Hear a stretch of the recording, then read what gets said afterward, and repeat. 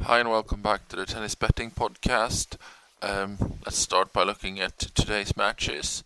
Last night's pod left you with just one match, which was Clara Tusona 1.26 in the Dubai Qualis. She won easily in the morning. Like we said yesterday, there'll be lots of matches coming through on Twitter, which was also the case. I think it all opened up halfway through the day, really, with odds coming through everywhere. So I think we ended up with 9 more matches in total. So if you're on board there, then if you have only the match from yesterday, is 0.26 profit. But hopefully you've been with us on Twitter today. You picked up some of our big wins. We had Denis Istomin. He was 3.8 today. We had him at a slight favorite in that match. It was a really strange, odd situation there. I think, don't know why it was so skewed. I mean, he lost to an informed Brody last week, I think, 5-7, 7-6, 7-6. And it was very tight, and there's no reason for him to have the price he had. It was very high value. And as we said, it's a 3-star value, so hopefully you've put 3 units on that one, which in itself has given us 8.4 unit profit. We also picked Sara Errani early. We've gone with 1 unit there. She was 3.25.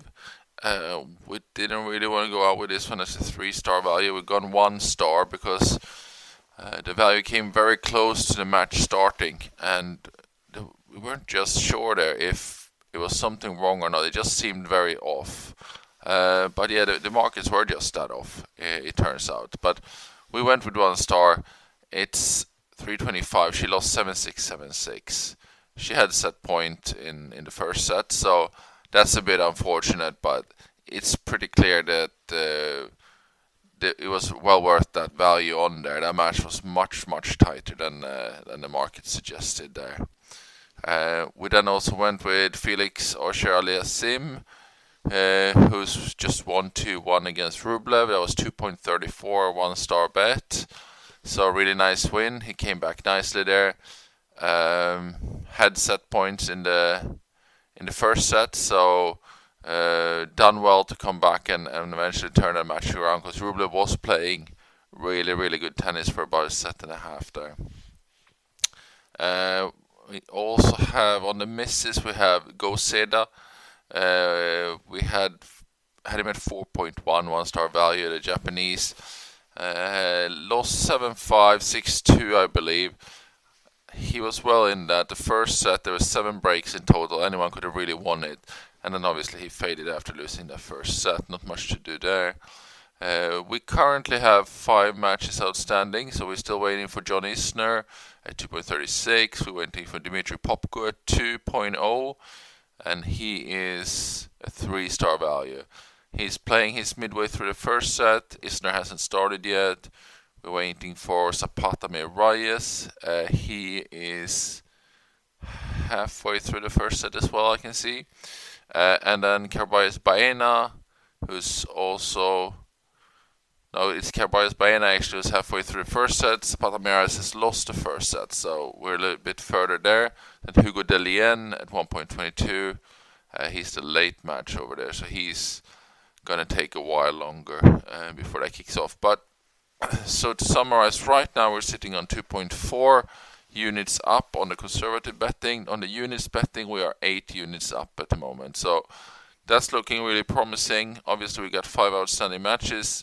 A few things can still happen, but it looks promising that I would hopefully stay in the positive yet again, which would be, I think, an 8th or 9th day in a row for us with a profit.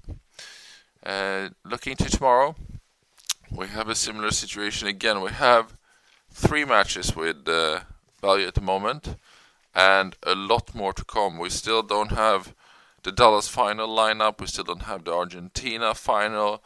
We still don't have proper odds in Rotterdam.